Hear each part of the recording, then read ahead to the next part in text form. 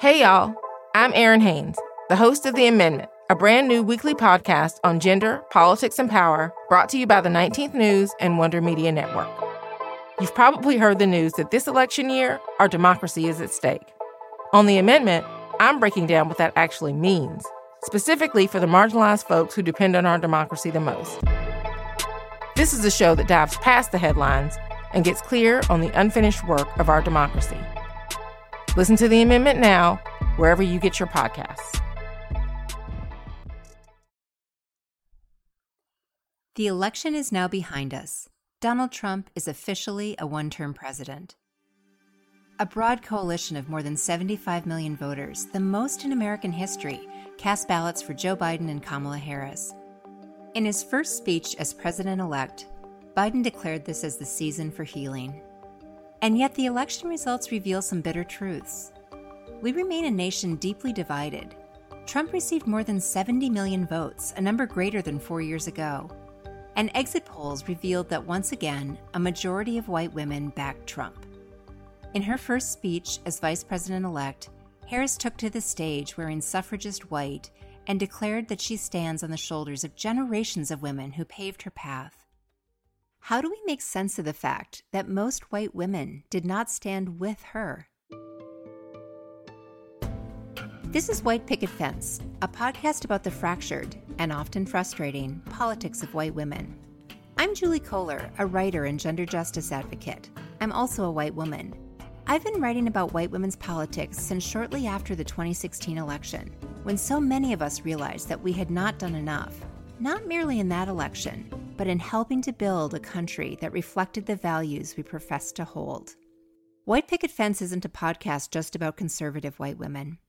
This is a podcast about all of us, how white womanhood in America has been constructed, how it's evolved, and how it's affected our politics. It's a podcast about how white women have fallen short and how we need to step up. This season, we'll explore why white women have, throughout history, aligned their politics not with women of color, but with white men.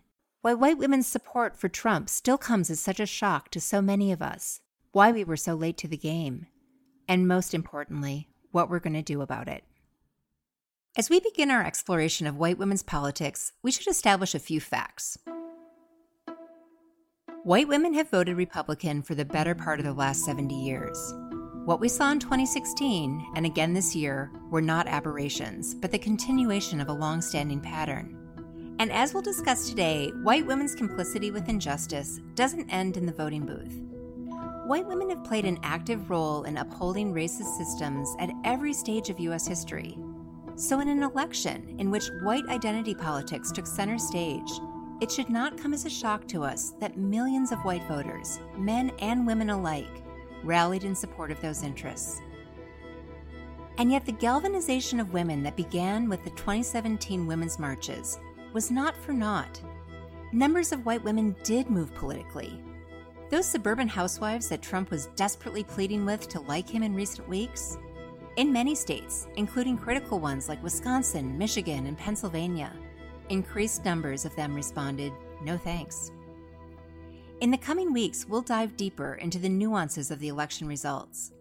But today, we're going to begin our exploration with the parallels between that watershed moment of January 2017 and another moment, nearly 100 years prior, when women also took to the streets demanding justice. Why now, like then, the Great Awakening of white women was significant, but also fell short. Today we reckon with the deeper truths, that for generations, we've been asleep, and that maybe it isn't just systems that are the problem. On President Trump's first full day in office, huge crowds here in the U.S. and around the world. And while the mission statement of the protests do not mention Donald Trump by name, organizers say they're against the campaign rhetoric that dehumanized minorities and the larger issue of women's rights.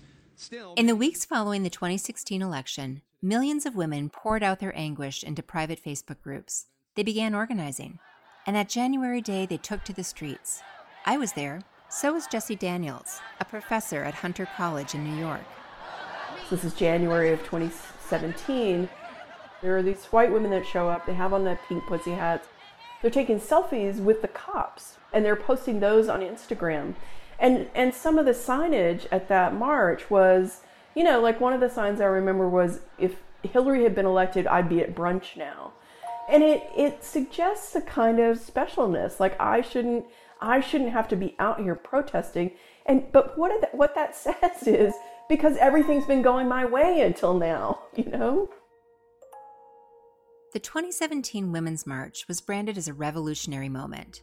But the pageantry of it, women marching through the streets, was a callback to the start of women's involvement in American politics, the suffrage movement. 100 years ago, women won the constitutional right to vote with the 19th Amendment. All citizens, regardless of gender, could, in theory, cast a ballot. But the organizing around women's suffrage began long before 1920. What we know when we look back in history is that many suffragists first cut their teeth, and this is across the board, across racial lines, doing abolitionist work, working in anti-slavery groups, organizations, and efforts and campaigns. Treva Lindsay teaches African American women's history at The Ohio State University. One of the first times that we see this in this way, where we talk about women's rights and women's suffrage at a national level, is at the Anti-Slavery Convention in 1837. It is this notion that freedom and justice and rights have to be thought of in a more robust and generative way that involves this interracial cooperation. So from the inception of the suffragist movement, you do have African-American women, you have white women. Many suffragists, both white and black, supported this idea of universal suffrage, that any American citizen should be allowed to vote. Black men, black women, white women, despite their differences, they were all disenfranchised. Here's Treva again. And you start to see this solidarity that emerges between abolitionist struggles and women's suffrage. But then the Civil War ended. The country entered a period of Reconstruction, and the solidarity that had developed between suffragists and abolitionists, that fractures quite a bit after the Civil War and the passage of what we know as the Reconstruction Amendments. 3 amendments to the U.S. Constitution, known collectively as the Reconstruction Amendments, tried to address our nation's shameful history of human bondage. First came the 13th Amendment in 1865.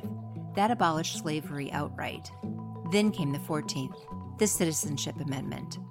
All persons born or naturalized in the United States were now citizens. That included all formerly enslaved people. Finally, in 1870, the 15th Amendment, which bars discrimination for the right to vote on the basis of race.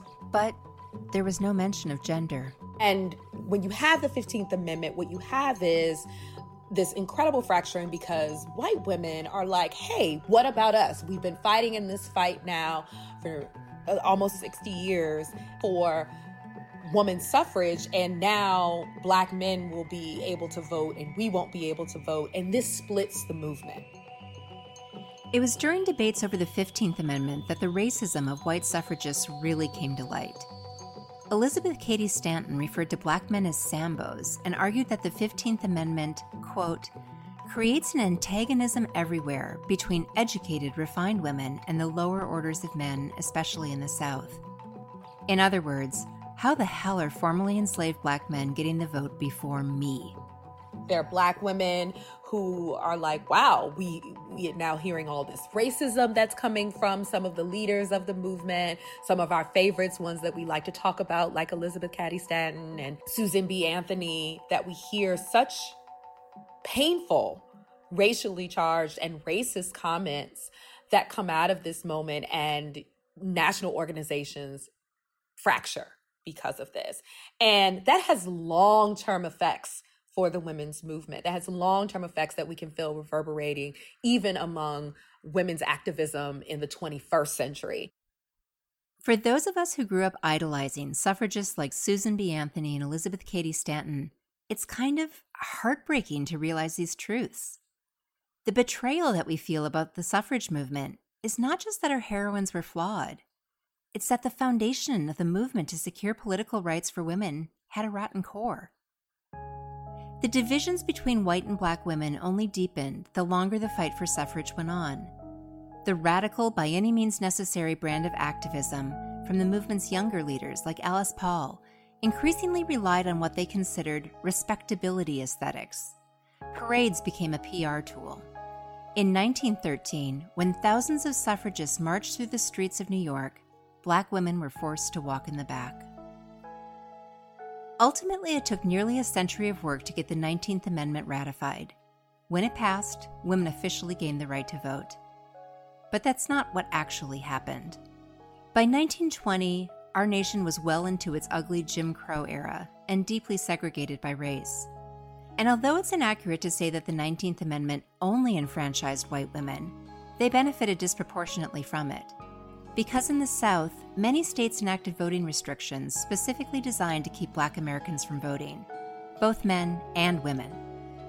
Susan Ware is a women's rights historian. I asked her who actually got to vote when the 19th Amendment was officially put into place. There were some African American women, those who didn't live in the South, those who lived in northern cities like New York and Philadelphia and Chicago were deeply involved in the politics. Ida B. Wells is a perfect example of that. So it's a simplistic view, but I think in general, when we think about who was enfranchised by that amendment, and if you were going to put a moniker on it, who are they? It is primarily white women. And once those white women got the vote, they effectively turned their backs on the other women and men who were still fighting for the ballot.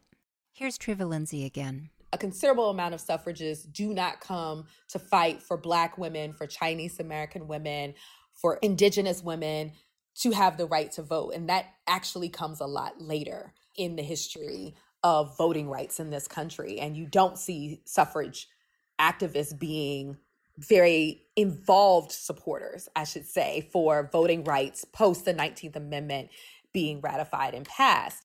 Even when asked directly for their help, white suffragist leaders doubled down on their stance that gender and race were two separate spheres. Here's Susan Ware. And the prime example of that is when African American former suffragists go to the National Women's Party convention in either 1921 or 22 and say, and that was one of the main suffrage groups, it was Alice Paul's group, and say, we now have this federal amendment, but we cannot vote in the South. And Alice Paul says to them, that is not a women's issue, that is a civil rights issue.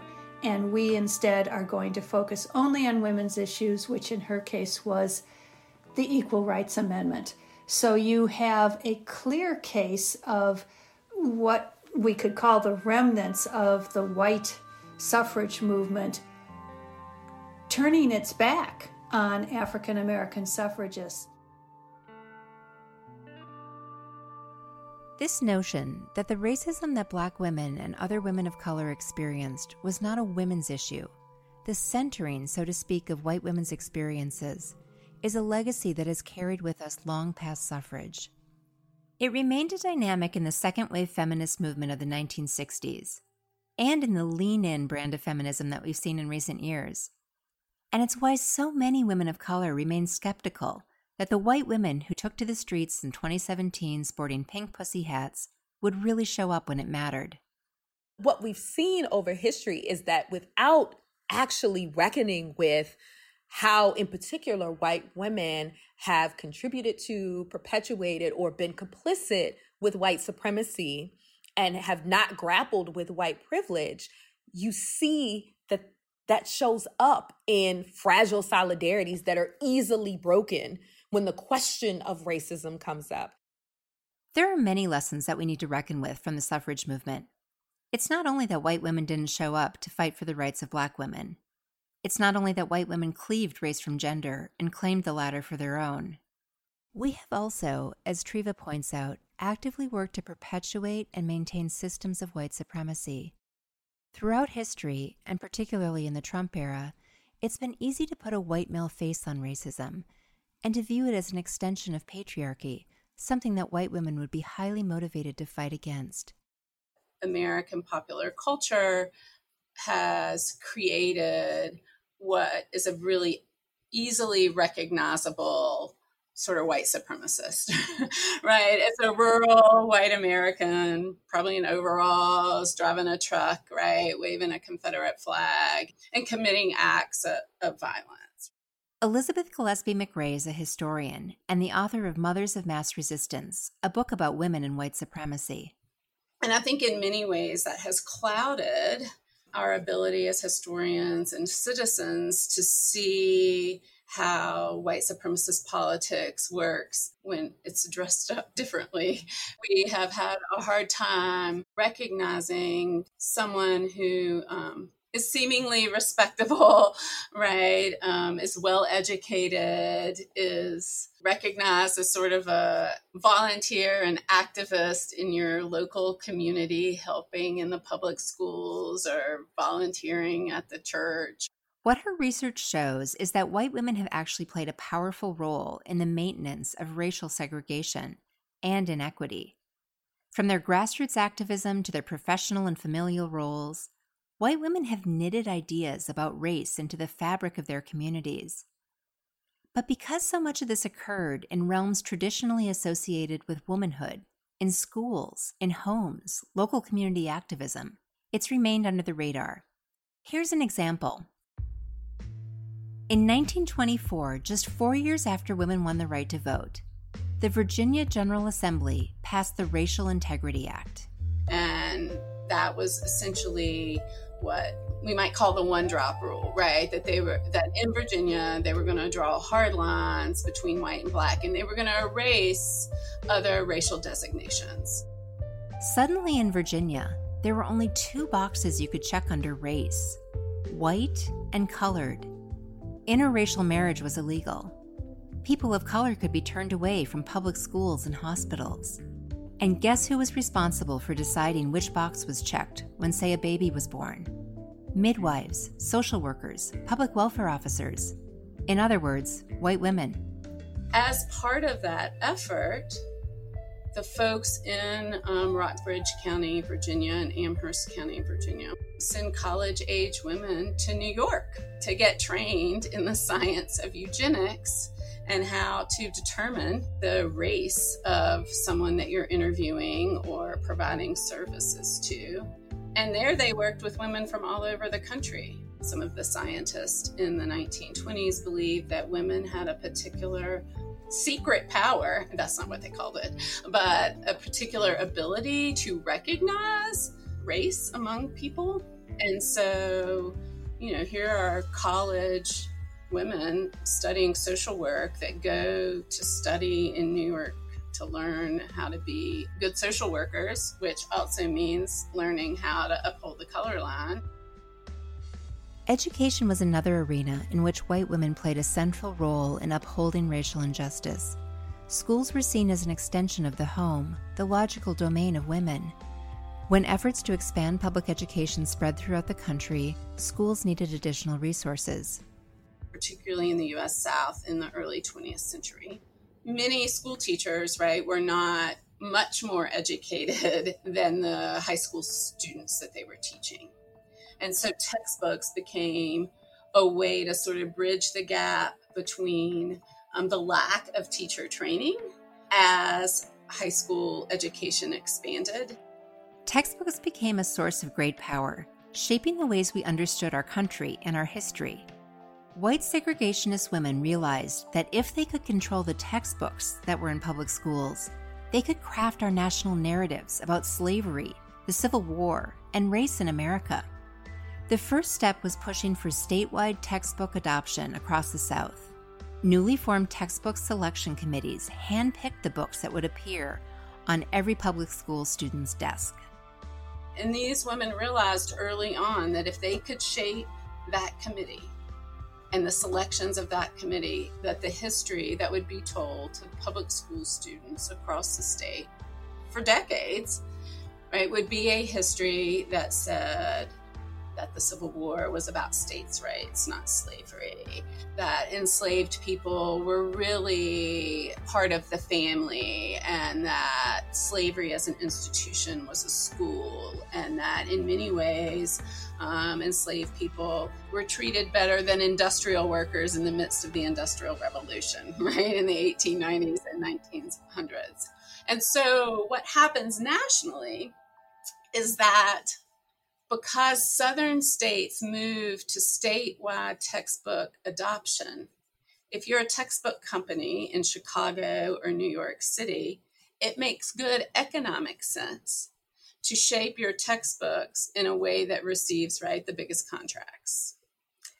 And so those textbooks that were shaped out of white segregationist women's efforts to shape American history become the textbooks of the nation. Okay, a final example. Let's fast forward 50 or so years and hop over the Mason-Dixon line. Boston, 1974. The school board had refused for over a decade to adopt policies that would have produced a more racially integrated public school system. But following a court case in Charlotte, North Carolina, busing, literally putting kids on buses and transporting them outside their designated districts, became a way to desegregate schools. Soon, northern states like Massachusetts faced a similar mandate. And white women in Boston rose up in opposition. These Boston mothers took some cues from their southern predecessors. They reached out to George Wallace, the segregationist former governor of Alabama. They demonstrated in the hundreds, assaulting buses carrying black students. Police showed up in riot gear. But if asked, many of these women would tell you that their anti-busing rage was not racially motivated. It was about choice. It was about their kids being able to walk to school. And what we see is that a colorblind discourse had emerged as a way to talk about white supremacist politics with a less overt language, right? So rather than talking about 1954 after the Brown decisions, they didn't want their little white girls going to school with oversexed black boys. Well, in the 1970s in Boston, now there's some of that, right? But the more mainstream rhetoric is that this erodes our authority as mothers. This is a feminist issue, and the feminist movement isn't coming to our rescue. The point of rehashing this history is not to prove that somehow white women were solely responsible for white supremacy. But we have to challenge our assumptions of what racism looks like. It's not just white men with their pickup trucks and Confederate flags. It certainly didn't disappear a century ago. It was never limited to the South. And we white women have played a significant, if perhaps less visible, role in embedding it throughout American society. And the sooner we identify the patterns of the past, the sooner we can recognize their ghosts in our own behavior today. Many liberal white women have probably spent a lot of time believing that the sexism we experience makes us more sensitive to the plights of other people facing discrimination. It's nice to believe, but it's not necessarily true. It's not to say that misogyny isn't real or that it doesn't affect white women. Of course it is, and of course it does. But when we don't consider both truths, that we are also privileged by our whiteness, our very identities become weaponized. The justification for racial terrorism, including lynchings, has often been the supposed protection and defense of white women's virtue. And we've frequently been complicit in that terrorism, making false accusations that incited mob violence and resulted in the brutal murders of black men, or even, in the famous case of Emmett Till, a young boy. It's not just that we're being used for white supremacy, we're also putting our shoulders into the effort. Jessie Daniels, who we heard from at the start of this episode, is a professor of sociology at Hunter College. She's studied how the white supremacist movement has moved into the mainstream in the digital age. Several months ago, Jessie, along with most Americans, watched the video of Amy Cooper, sometimes referred to as Central Park Karen, call the police on a bird watcher who had asked her to leash her dog. Amy is a white woman. The birdwatcher, Christian Cooper, is a black man. And part of what's so telling about it is we see her before she calls 911, right? And she's threatening him. I'm going to tell them that there's an African American man who's threatening my life. And then when she gets on the 911 call and is talking to the dispatcher, we hear her throw her voice a half octave. Help, I'm in danger. And it's that move. It's really when she throws her voice and she does this kind of performance of a damsel in distress that is the sort of quintessence of, a nice white lady who's weaponizing white womanhood so that the whole apparatus of the police can come to her rescue. That interaction revealed how pervasive and enduring these dynamics are, and why it's so important that we as white women grapple with our racial privilege. Because if we don't, we align ourselves, consciously or inadvertently, with something much more sinister. Remove race from feminism, and suddenly discussions of equity become pretty shallow. Unless you begin with a critical race analysis and instead you begin with just a gender-only analysis, then you're going to end up back at white supremacy. It just circles around that way, because when you're looking at gender only, then you start talking about white women who just want to be equal with white men. Jessie has a chilling example. For years, she has studied white supremacist organizations and the conversations they support in online forums. One site, Stormfront, is a digital meeting place for neo-Nazis. And one of the places within Stormfront that I spent a lot of time was a particular bulletin board called the Ladies Only Forum. And it was for the white supremacist ladies to come and talk about, their interest in white supremacy. And one of the things that I found was their conversation was quite pedestrian. And it was also kind of marginally feminist. And what the kinds of things that they would talk about are the kinds of things that a lot of straight women talk about when they get together, which is, aren't men silly, and how do we put up with them? Women deserve to have equal pay for equal work. It can be easy to distance ourselves from racist suffragists, from anti-busing activists, from the neo-Nazis on Stormfront, or even Amy Cooper. But something that struck me in talking with both Elizabeth and Jessie were the conversations they reported having with other white women. Women who are willing to acknowledge a history of racism or to recognize it in their mothers or sisters or neighbors, but are reluctant to turn that lens on themselves. Jessie has a term for these women. It also happens to be the title of her upcoming book, Nice White Ladies. I think that, nice white ladies are all of us who think of ourselves as, just trying to take care of ourselves and our families and not part of this bigger discussion about race. And yet, that very distancing from this larger discussion about race is part of the problem. It's part of how we're complicit in systemic racism. And I think that we have to change our thinking about where we fit in this landscape of systemic racism and how to tackle it and how to help dismantle it if we're to move forward in this country. If we are to take President-elect Biden's call for healing seriously, then this moment will require something different of us. It will require us to fight as passionately for the dignity of others as we would our own.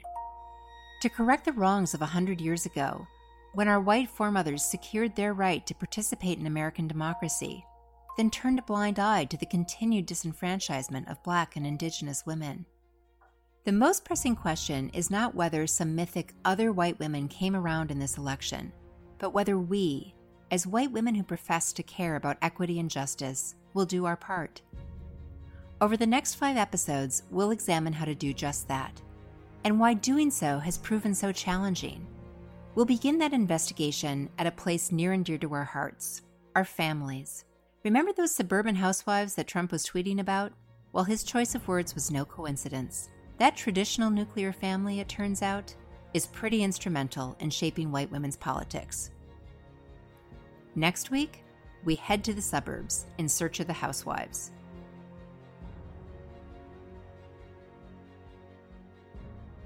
White Picket Fence is a Wonder Media Network production.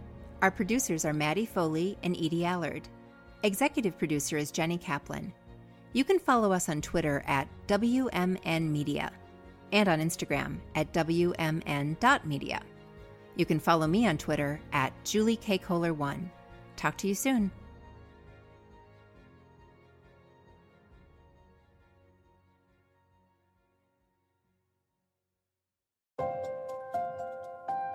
For too long, history lessons have glossed over the truly essential contributions women have made to history.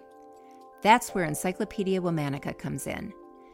This podcast from Wonder Media Network aims to change the narrative by introducing the pioneers, scientists, artists, and more from antiquity to today who have shaped our society.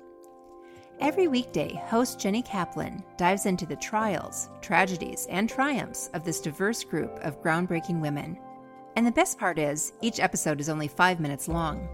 The bite-sized episodes pack painstakingly researched content into fun, entertaining, and addictive daily adventures. You may or may not already know these women, but you definitely should. Subscribe to Encyclopedia Womanica wherever you get your podcasts.